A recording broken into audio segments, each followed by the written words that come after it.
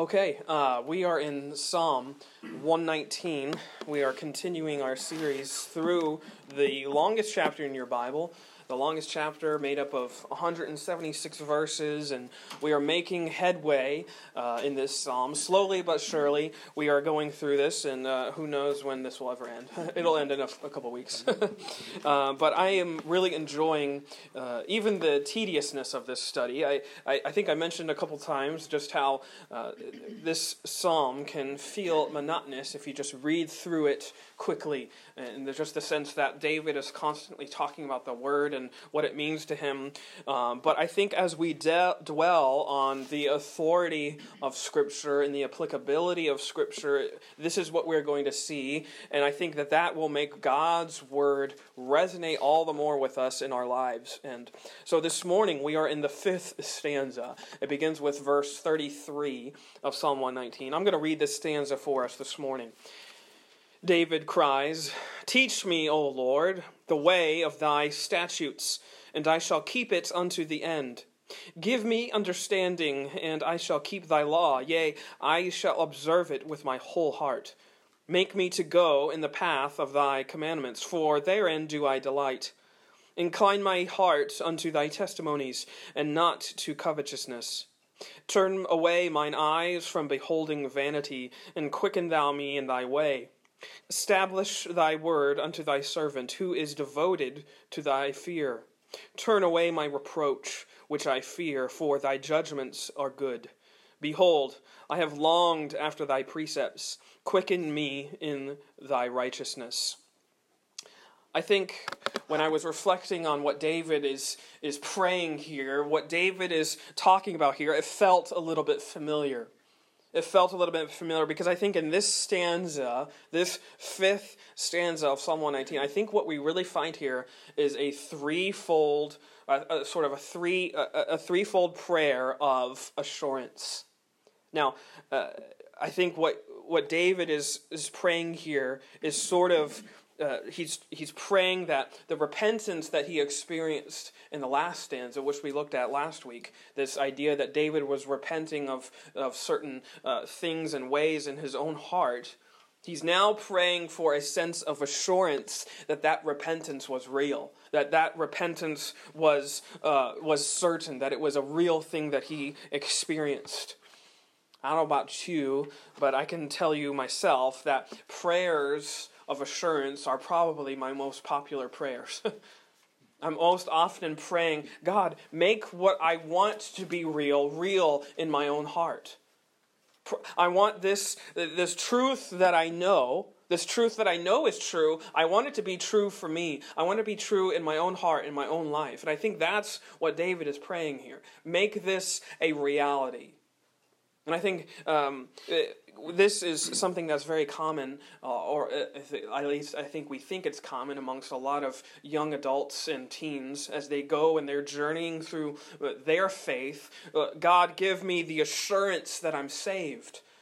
But I think we would be naive to think that adults don't face this too, that we haven't faced this too in perhaps our elderly stages of life, that we still don't pray prayers of assurance. God, make this a reality in my life. Don't just let me think that this is true. Make it true for me.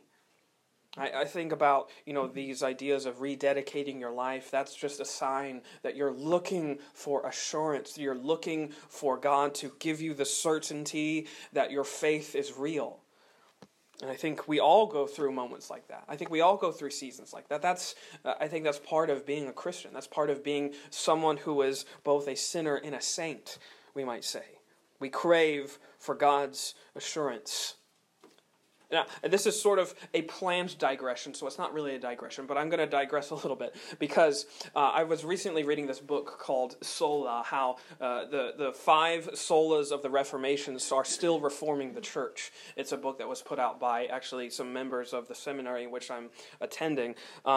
But I love Reformation doctrine and history. So the history of the Reformation of the church through men like Knox and Calvin and Luther and such. Those church fathers that we can really go back to who stood up against the Roman church back in the 1500s. It wasn't just the 1500s, but that's predominantly when the Reformation started. But this idea of chasing and pursuing assurance is really where the whole impetus for the Reformation started. And in fact, this campaign of Martin Luther's against the Roman Church is really a campaign for a recovery of biblical assurance of salvation. You see, I was talking with a friend, a pastor friend of mine in Georgia, and that's really what he defined the Protestant Reformation as. And this friend of mine, he's a lot smarter than me. He's just a couple years older than me, and he's already a PhD resident at a theological seminary, so I looked up to him, and I'm kind of jealous of his smarts. But anyways, that in his study of Reformation, that's what he said. It's all about recovery. A recovery of biblical assurance of salvation by grace through faith in Christ alone. That's what was being recovered by these reformers, by these men who were standing up for the truth and the authority of Scripture. And just reading Luther's life, you can see this as plain as day. Now, there's a lot of colloquial things that may or may not be true about Martin Luther's life. But one thing we kind of know is true is that Luther, he grew up and he was told to be a lawyer. He was studying law. And then one day he was journeying home and he was almost struck by lightning. It was a very, very terrible storm on the path that he was going on, and he was almost struck by lightning, and the storm was so severe that he ended up praying, and he vowed that if God were to save him in this moment, he would enter a monastery, and he would enter a religious school. He would sort of betray what his father wanted him to do, and he would enter a religious school, and that's what happened. He survived. He entered an Augustinian monastery, and he began to study religion. And he was zealous after this religion, so zealous after this pursuit of holiness and righteousness as he was taught it, that actually, there's one story I read about, which I think is interesting, that he was so just captivated by this idea that he has to be holy, that he would confess every single thing multiple times, such that the person, the priest, the father to whom he was confessing in the confessional would turn him away and say, unless you have something really grievous to confess, don't come to me and confess all these little minute things. Because he was confessing everything. He was so captivated by this idea that he has to be holy, that he has to be righteous, that he was turned away. That he knew, Martin Luther, for all of his faults in that season of his life, he knew the absolute severity of God's righteousness. And in fact, that's really what also led to his absolute captivation by the righteousness of God. You see, before Martin Luther made his sort of shift and transition into what we know him now, he was actually angry at this idea of the righteousness of God. This idea that God would make us puny humans try and be as righteous as God. How can we live up to that? That's why he was trying to confess all the time. He was looking for assurance that what he was doing was enough. But the issue was that Martin Luther's system was flawed. It was a flawed system. The system told him to pay all these penance and to do all these things, but he couldn't confess enough. He couldn't pay enough penance to quiet his soul. He was constantly restless. He was constantly looking for assurance. There was never a moment in Luther's life when he finally was able to rest, that is, until he came to study Romans and Galatians. Martin Luther's commentaries on the books of Romans and Galatians are perhaps the most renowned biblical commentaries that in all of church history, I would say. Not just on those books, but in all of the books of the Bible.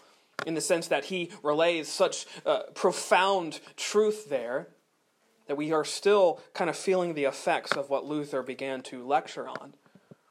And he began to be struck by this phrase, the righteousness of God. And in fact, I'm going to read that verse to you, which is most often referred to as sort of the spark that ignited the fire of the Reformation, if you'll allow me to say that. Romans 1:17. He reads this verse and he becomes struck by what the scriptures say. Because the scriptures say, "For therein is the righteousness of God, revealed from faith to faith, as it is written, the just shall live by faith.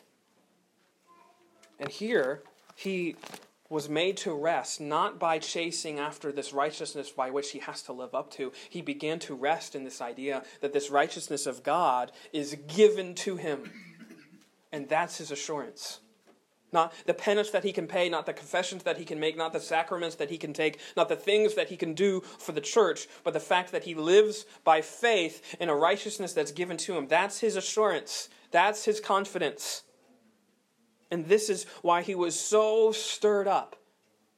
Because he saw the church making a mockery of this doctrine of assurance in his day, and he began to speak out against it. That's what his 95 Thesis is for. That's what the Augsburg Confession is for. That's what all of his lectures and truths and doctrines and statements to any council you want to go to, this is what he's going back to. The assurance of salvation, regardless of human merit, but only by grace through faith in Christ, in what he has done. Not through a church, not through an institution, not through any human mediator. If you remember, one of the main points and touchstones of controversy was Luther's squabble with this guy, Johann Tetzel. And Tetzel was not the only one, but he was the most famous one for selling indulgences.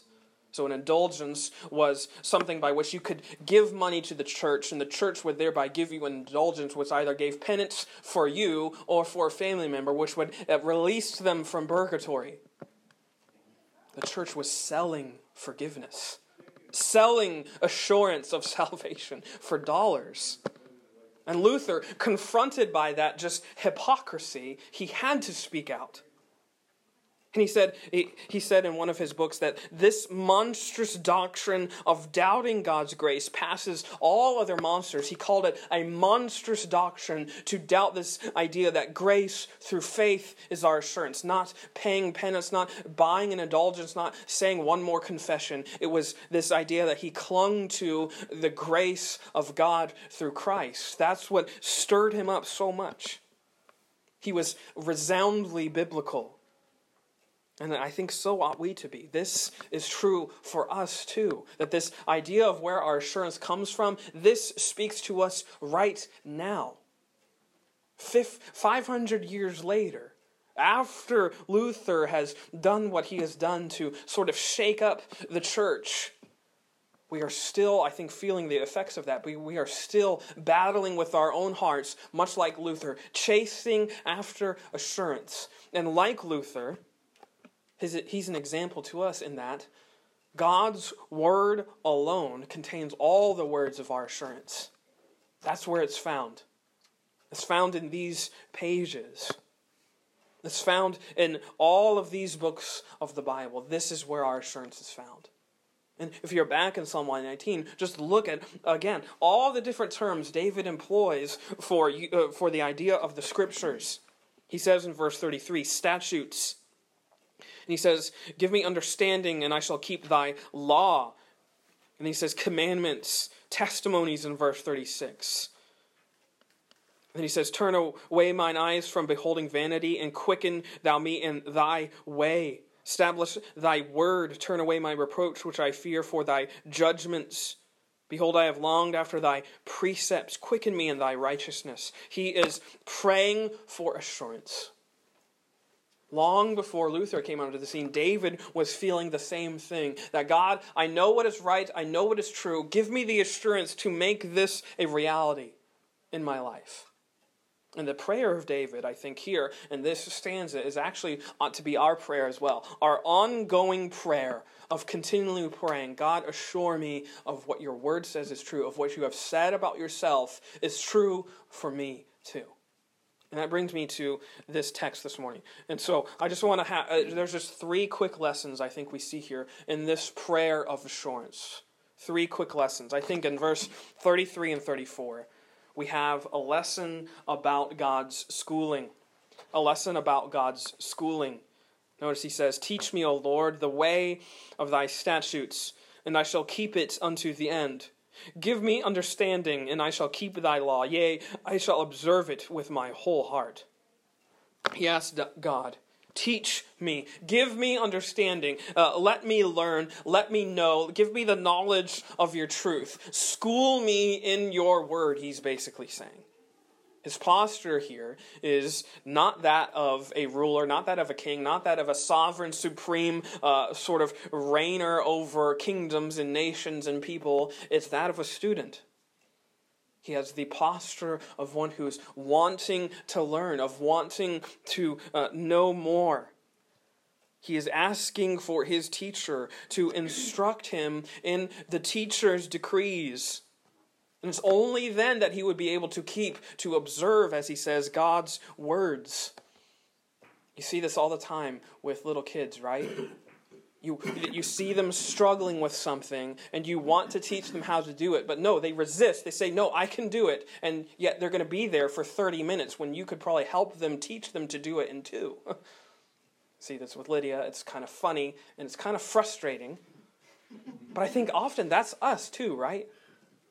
God, I can do this on my own. Don't teach me how to get through this season. Don't teach me how to go this certain way. I can do it on my own. And God's like, I have a better way. I can show you. I can teach you. And such is David's heart. He says, teach me. Such should be our heart. Teach me, God, your way. Teach me how to do it. How to do it better, how to respond better, how to resist temptations better. Teach me how to have faith in such a more profound way. This is David's posture. This ought to be our posture too.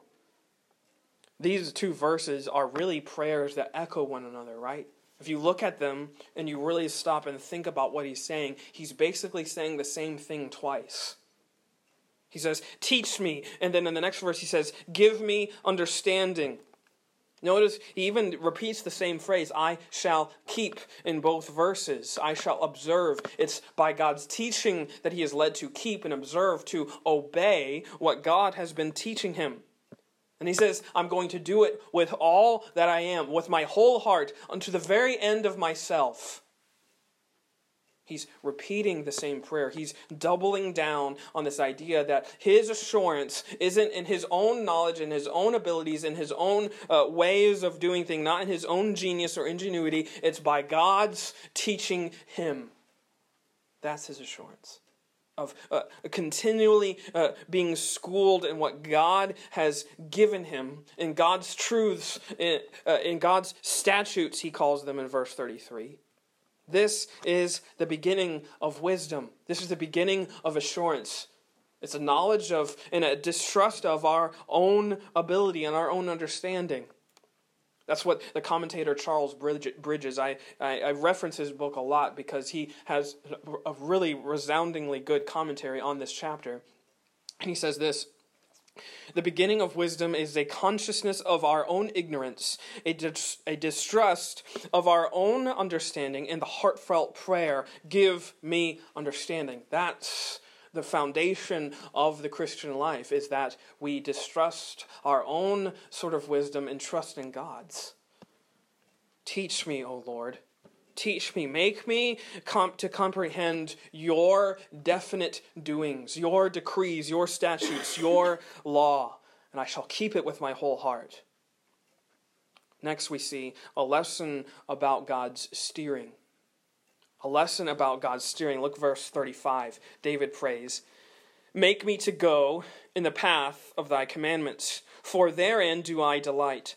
Incline my heart unto thy testimonies, and not to covetousness. Turn away mine eyes from beholding vanity, and quicken thou me in thy way.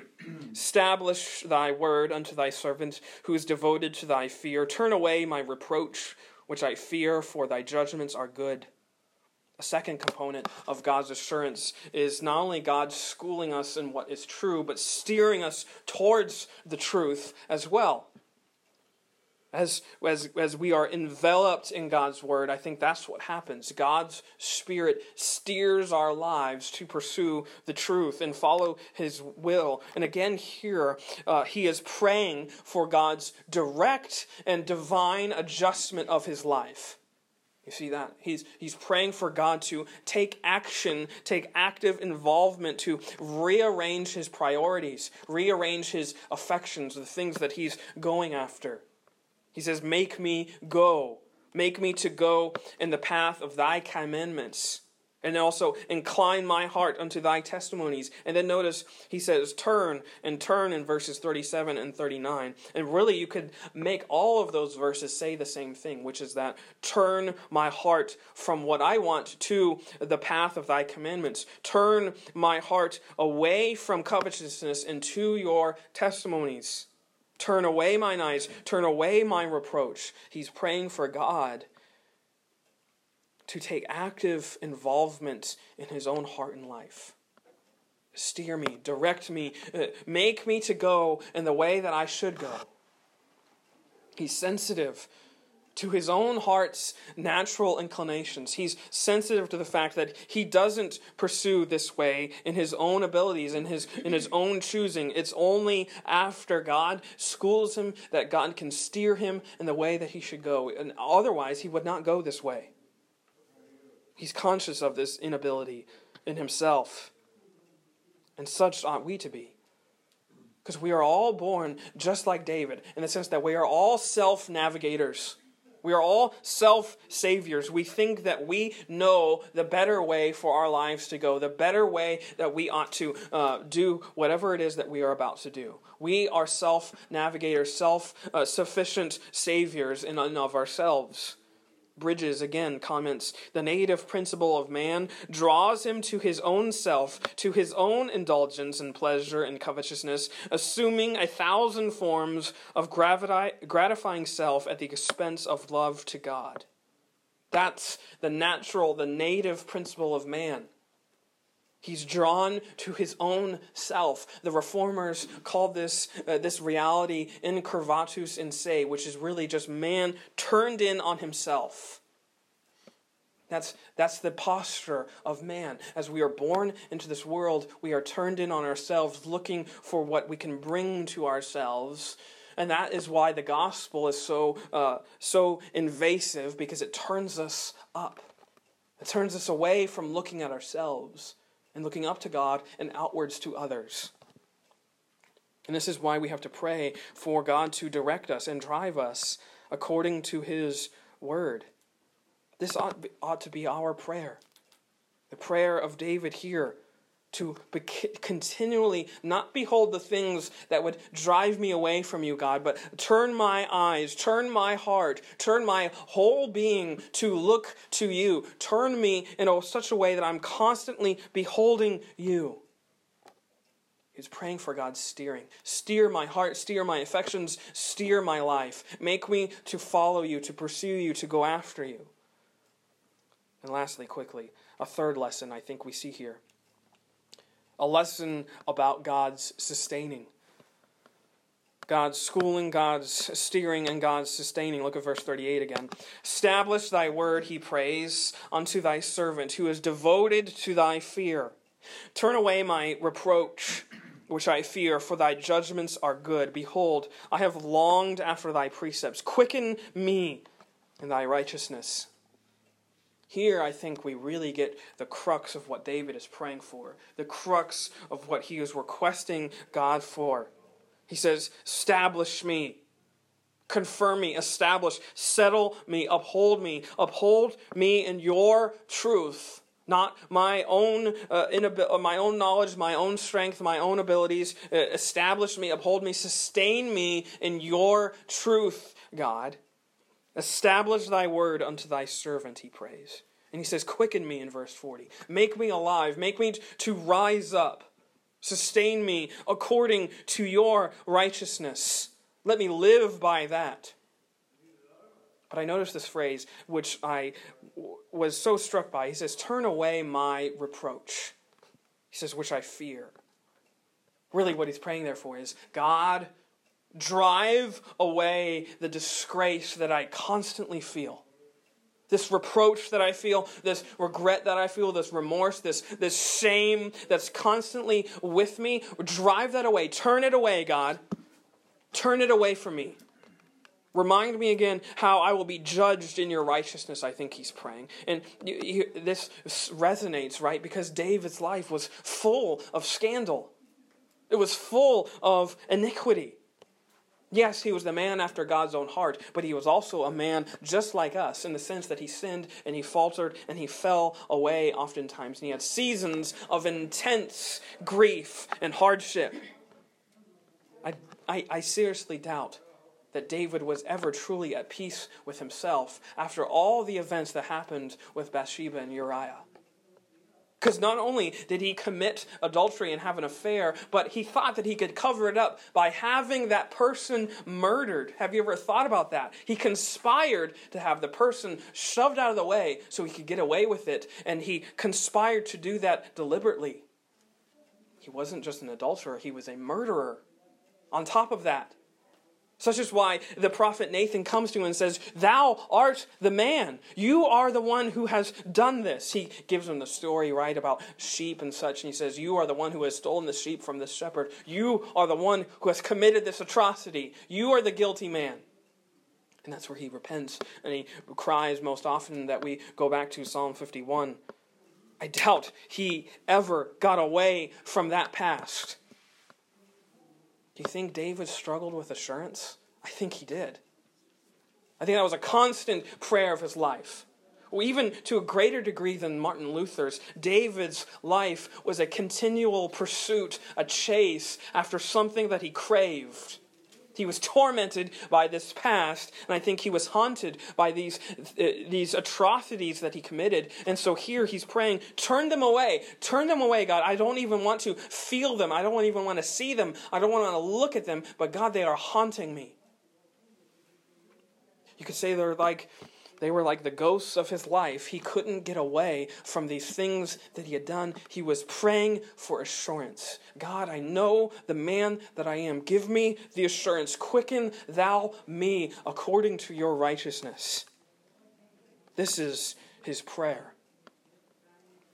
And I think I wouldn't be too hasty to assume that you've had similar things you've had to pray to God for assurance, for confidence. There's no doubt something in your past that haunts you. That if you allow it, it can envelop your life like a black hole of despair and regret and shame. And oftentimes, if you let yourself sit in that too long, you will become useless. Guess what? That's the devil. If you believe in Christ as your Savior this morning, whenever you are tempted to have remorse and regret and fear over something in your past, that's Satan. That's not the Spirit. Because the devil knows he can't take away your salvation, but guess what he can do? He can make you useless in the campaign for salvation, and nothing makes us more useless than wallowing in something that has already been paid for.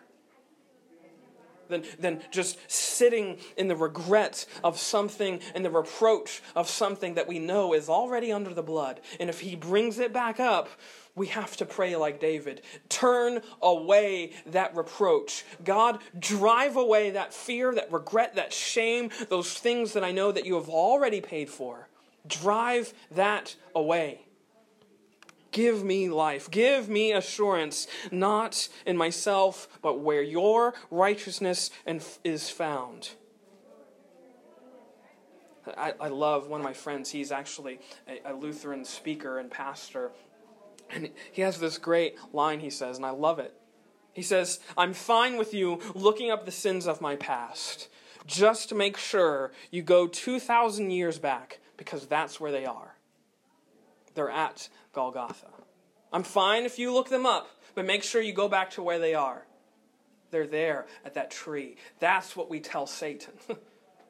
That's what you tell the devil when he creeps in and tries to shake you, that tries to stir you and say, "Are you really saved? Hath God said?" You tell him that. Yeah, I know. I lust and I curse and all those things. God has paid for those sins. Go back there, Satan. Look at where they are. They were swallowed by my Savior, and they were taken by him and nailed to the tree, as it says in Colossians 2. They were nailed. The handwriting of the law against us was nailed to that tree. Satan, go back there. You have to find them there, because I don't bear them anymore. This is our assurance, that all of the griefs of our sins, all the horror and the atrocity that we have committed has been borne and paid for by Jesus. It's under his blood. And we cannot be overtaken by reproach and shame and sin again if we are overtaken by the place where all of that reproach and shame was borne for us. Such was David's prayer. Quicken me in thy righteousness. Thy judgments are good. Like David, like Luther, as we commented on, our assurance is not in something that we attain. It's something in which we are given. It's a righteousness given to us as a gift. Completely free for us. Not free for Christ, but free for us. And this is our only true and lasting assurance, that this gift is given to us. This is our prayer. I pray that we may live according as heaven is satisfied. That's what righteousness is, right? It's Christ, the Prince of Heaven, satisfying heaven's decree of righteousness. And we live according to that decree. That the Prince of Heaven has satisfied the law's demands on our behalf, in our stead. And so, like David, when we are praying to God for turning away of reproach and fear, we also pray, turn my eyes to your truth, to your testimonies, what you have said about yourself. Turn me to pursue that, to look to that. That's our assurance. That's our confidence. That's the Christian life. Let us pray this morning.